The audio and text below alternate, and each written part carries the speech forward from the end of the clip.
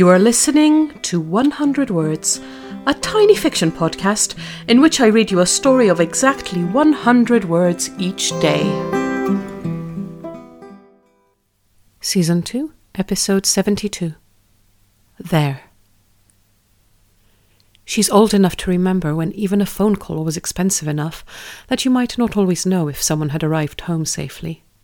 And then came text messages, but inevitably someone would forget, and she'd sit there, heart in mouth, imagining a million tragic scenes as she waited to hear. She thinks about all of this as she watches the little dot that's his car, making its way across the map on the screen of her phone, stopping in traffic, whizzing down the motorway. The dot turns into his road and stops. He's home. Her whole body relaxes.